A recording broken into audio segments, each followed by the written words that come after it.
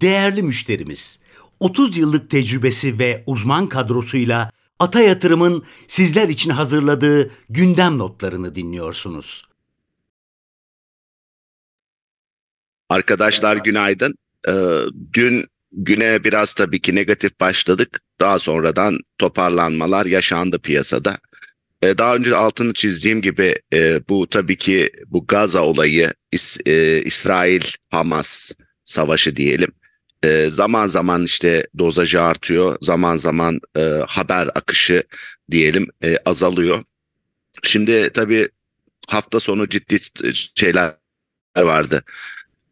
Baskılar vardı ama hafta sonuna doğru hafta sonun biterken Biden'ın hem Sisi ile Mısır Cumhurbaşkanı hem de Netanyahu ile görüşmeleri vardı. Burada da benim aldığım mesaj, evet orada bir baskı durumu var.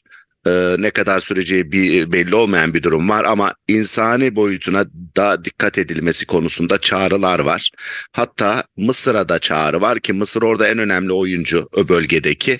Çünkü o bölgedeki kaçmaları ya da insanların başka yerlere göçmelerini de çok istemiyorlar. Yani aslında ileride deniyor şu, tabii ki çok tatsız dönemler, çok ciddi insan kaybı var, can kaybı var. Gerçekten ateş düştüğü yeri yakıyor ama önümüzdeki dönemde sanki belli bir bölgede kalıp burada durumları biraz daha normalize etme olasılığı artıyor gibi. Ama tabii ki zaman zaman işte Türkiye ile ilgili haberler çıkıyor, başka yerle çıkıyor. Bu haber ışığında boğulmamakta fayda var ama orada duruyor olacak. Zaten Rusya-Ukrayna gelişmeleri de bir taraftan devam ediyor. Bunlar böyle devam edecek.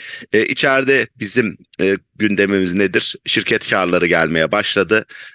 Genelde kârlar iyi geliyor diyebiliriz. Özellikle bankacılık, Garanti Bankası'nın da kârı iyi geldi. Burada daha önce Yapı Kredi'nin, Akbank'ın, onların da kârları iyi gelmişti. Bu piyasa açısından bakarsak yani kâr tek bir kıstas değil ama bankacılık tarafında özellikle kârların iyi gelmesi hem bankalar için iyi olabilir hem de devlete vergi açısından da ciddi bir anlam taşıyor aslında. Yani vergi gelirleri açısından bankacılık karının önemli bir kısmı da vergi olarak verildiği için o açıdan bütçe dengeleri açısından bir miktar olumlu da algılanabilir. Öte yandan diğer şirketlerden de karların gelmeye başladığını görüyoruz. Burada tabii ki ne gibi durum var dersek yani birçok şirketten bir şey var, kar var. Bunlardan ben öncelikle garantiyi söyledim biraz önce de. Beklenti 19 milyar civarıydı, 23,3 geldi. Bu gerçekten bu taraftaki trendin şimdilik olumlu gittiğini gösterdi ve yine altını çiziyorum. Asıl kâra çok bakılmıyor. Türkiye'nin istikrarıyla birlikte bankacılık sektörünün hareketi daha doğal olacak gibi görünüyor. Öte yandan şimdi diğer açıklanan kârları şöyle bir hızlıca geçmek isterim. Neler var diye çok hızlıca. Sigortalar örnek vereyim. Anadolu Hayat iyi bir kar etmiş görünüyor. Yani Anadolu Hayat'ın bakıyorum şöyle bakalım.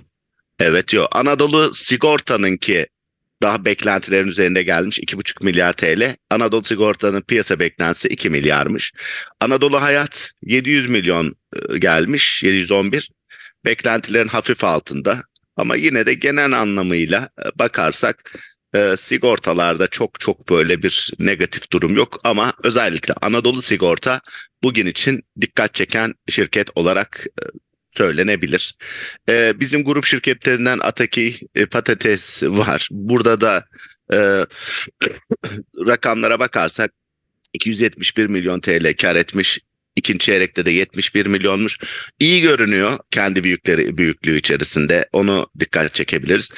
Negatif olarak Başkent Gaz 377 milyon TL bir yapmış, zarar etmiş. Yani bu doğalgaz dağılım şirketleri tarafında sanki hala bir baskı var. O da hisse fiyatlarını da tabii ki etkiliyor.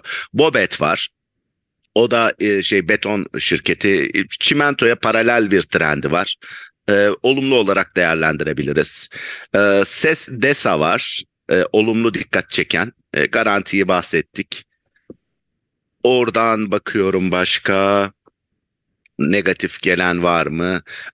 İyi yönde yine Info. Info'nun kârı 359 milyon TL gelmiş. Geçen yıla göre %87. Yani şu anda aracı kurumların genelde iyi geliyor. Gedik'in de iyi gelmişti hatırlarsınız. Burada Info'nun da iyi geldiğini görüyoruz. Altınlar beklentiler dahilinde Kozal 1,6 milyar TL'lik bir net kar elde etmiş. Bunu da görüyoruz. Başka baktığım zaman yine lider dikkat çekiyor. Orada da 357 milyon TL'lik bir kar elde edilmiş. Natural gaz kötü görünüyor. Yani kötü dediğimiz 3. çeyrek geçen yıl çok iyi bir yıl geçirmişti. İkinci çeyrek iyiydi. Pardon, kötüydü. O minvalde gidiyor. Yani natural gaz şirketinde çok büyük bir hikaye yok.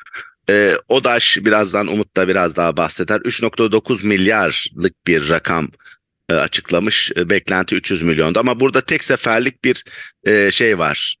Cante hisselerinden kaynaklanan satış karı, bunu bilanço yerine gelir tablosundan geçirmek durumunda kaldır anladığım kadarıyla. Çünkü ana operasyonlarında önemli bir şeylik yok. Ama yine de piyasa bunu açıkçası olumlu algılayabilir her şeye rağmen. Pınar şirketlerine bakıyorum. Enteresan şekilde süt tarafı büyümemiş ama Pınar et tarafı daha iyi görünüyor görece. Ama yine de gıda şirketlerinde çok bir şey yani çok böyle Pınar'a bakıyorum, süt çok iyi değil. Pınar et daha iyi ama hiçbirinde de çok büyük bir büyüme söz konusu değil. Teknosa'nın şeyine bakıyorum. Hem ciroyu %130 büyümüş, bekliyorduk zaten. EBITDA'yı da Fabrika'da %144 büyütmüş. Teknosa iyi görünüyor. O yine dikkat çekenlerden. Şöyle toparlayacak olursak Garanti iyi. Sigortalardan Anadolu Sigorta daha çok dikkat çekiyor. Onu söyleyelim. Dikkat çeken dediğim gibi hisse olarak. Başkent Gaz kötü. Çimentoya bağımlı daha çok Bobet iyi. DESA iyi kabul edebiliriz. Menkul kıymetlerden Info iyi. Kozal beklentiler dahilinde. Natural gaz kötü. ODAŞ tek seferlik gelirden dolayı iyi. Onu söyleyebilirim. Tek seferlik gelirden dolayı iyi olduğunu söyleyebiliriz. Pınar et, süt, bunlar içerisinde Pınar et daha iyi ama genel olarak çok parlak bir durum yok. Ve ardından da Teknosa'yı sayabiliriz. Genel bu konjonktür içerisinde, yani bu hisseleri daha detaylı bizlerle paylaşacağız ama ilk etapta aklınlarınızda kalsın hangileri iyi diye dikkatinizi çekmek istedim. Genel sentimentı şöyle söyleyebiliriz. Genel anlamda bir kararsızlık var endekste ama şu geçen 2 hafta önceki cumayı, çarşambayı düşündüğümüz zaman, işte kredili işlemlerin boyutunun azalmış olma ihtimalini düşündüğümüz zaman aslında bundan sonra yeniden enerji toplama olasılığını daha yüksek görüyorum ben. Yani burada tabii ki testlere ihtiyaç olacak ama şirket kârlarının geldiğini görüyoruz. Öte yandan önemli testlerden geçtiğimizi görüyoruz. Bir de dışarıdan çok büyük bir gürültü gelmediği takdirde, enflasyon belli bir oranda seyrettiği takdirde o zaman daha iyi noktalarda olacağımızı düşünebiliriz. Ama şunu söyleyelim. Sanki birkaç gün önceki o korku dolu günlerden sonra önümüzde daha parlak günler olma olasılığı daha yüksek. Sentiment değeri yüksek olan hisseler, onlardan geçersek işte İşmenkul yine aynı şekilde. ODAŞ var yine dikkat çeken. Çimentolardan OYAK var ama dediğim gibi biz orada Çimsa ve Akçansa'yı ön plana çıkarıyoruz. Aselsan, Garanti ki yine sentiment değeri yüksek. Bugün kar sonuçlarından sonra olumlu tepki verebilir. Turkcell zaten bizim en beğendiğimiz hisselerden. Dikkat çeken hisseler tarafına bakarsak da Teknosa dikkat çekiyor. Vestel dikkat çekiyor yine sentiment değeri olarak. Biz Vestel'de iyiydi. Vestel'in de fena olmayacağını düşünüyoruz açıkçası ama orada çok her şey her an değişebiliyor.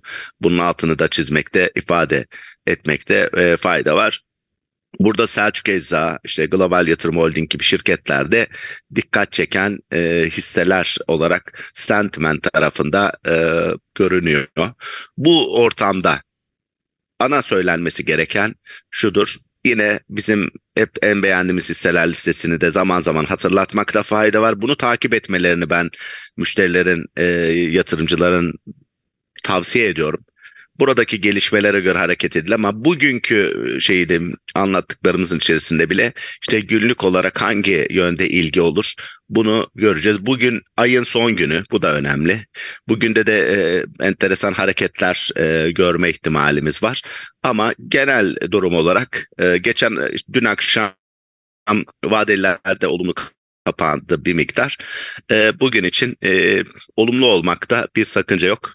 Ama her olumlu ya da olumsuzlukta dahi seçici olmakta bir fayda olduğunu görüyorum. Ben şimdi arkadaşlara vermek istiyorum sözü. Daha sonra da sorularınızı alıp cevap vermeye çalışacağız. Teşekkür ederim.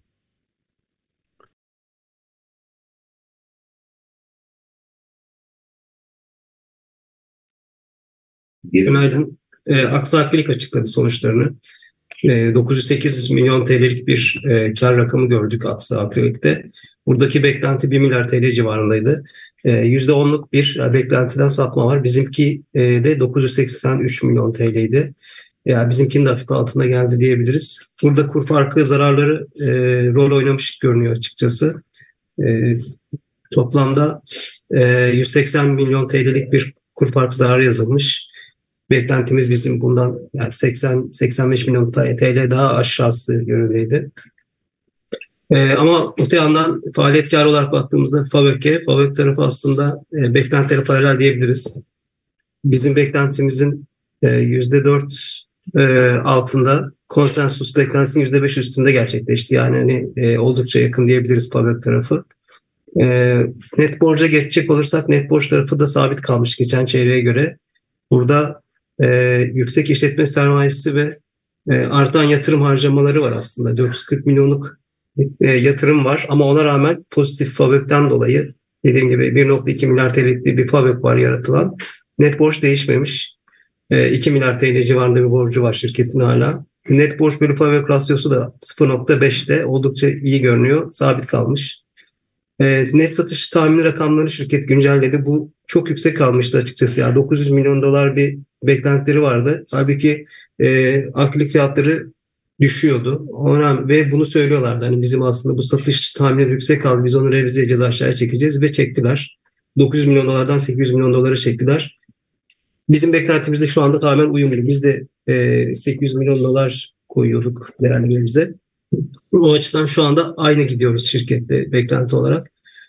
Diğer beklentilerini değiştirmedi şirket. FAVÖK marjı beklentisi %18-23 arasında. Yatırım harcaması tutarı 75 milyon dolar tutarında sabit bıraktılar. Sonuç olarak bizim zaten hani aksaklıkla ilgili görüşümüz olumlu. Beklentilere paralel gelse de hani geçen çeyreğe göre FAVÖK'te %50'ye yakın bir artış var. Karda da geçen çeyreğe göre %143'lük bir artış var. Oldukça iyi sonuçlar aslında. Yani net borç tarafı da oldukça iyi. Yani etki olarak beklendiği gibi geldiği için yani çok pozitif bir şey görmeyebiliriz belki ama iyi gidişat devam ediyor. Şirketin kârları dipten dönmüş görünüyor. Yani ilk yarı zayıftı. Üçüncü çeyrek ilk yarının oldukça üzerinde. Dördüncü çeyrekte de yine üçüncü çeyreğe paralel hatta biraz daha iyi bir şey görebiliriz gibi görünüyor açıkçası. Biz önerdiğimiz bir hisse alım önerimiz var.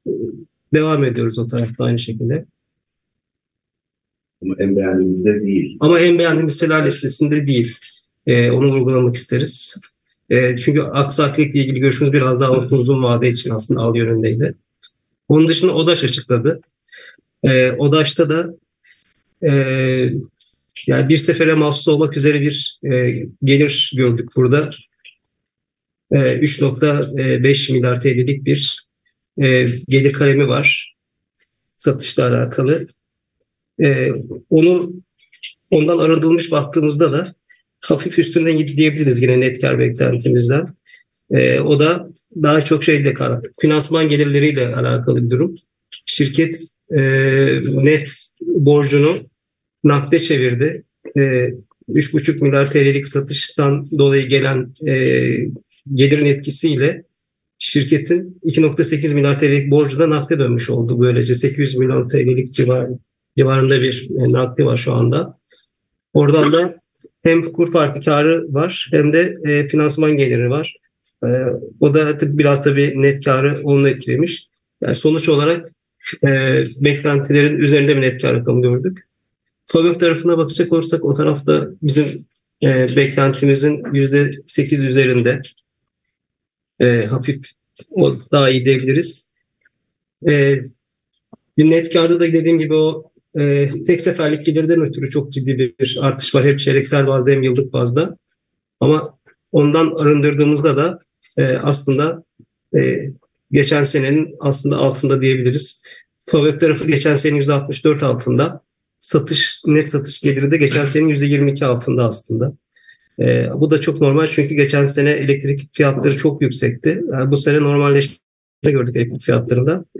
O açıdan da normal karşılıyoruz. Geçen çeyreğe göre ise satış gelirinde %36'lık artış var. Fabrik tarafında da %30'luk bir artış var.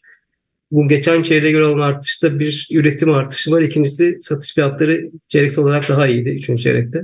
Onun etkisini gördük. Yani olumlu etki görülebilir açıkçası.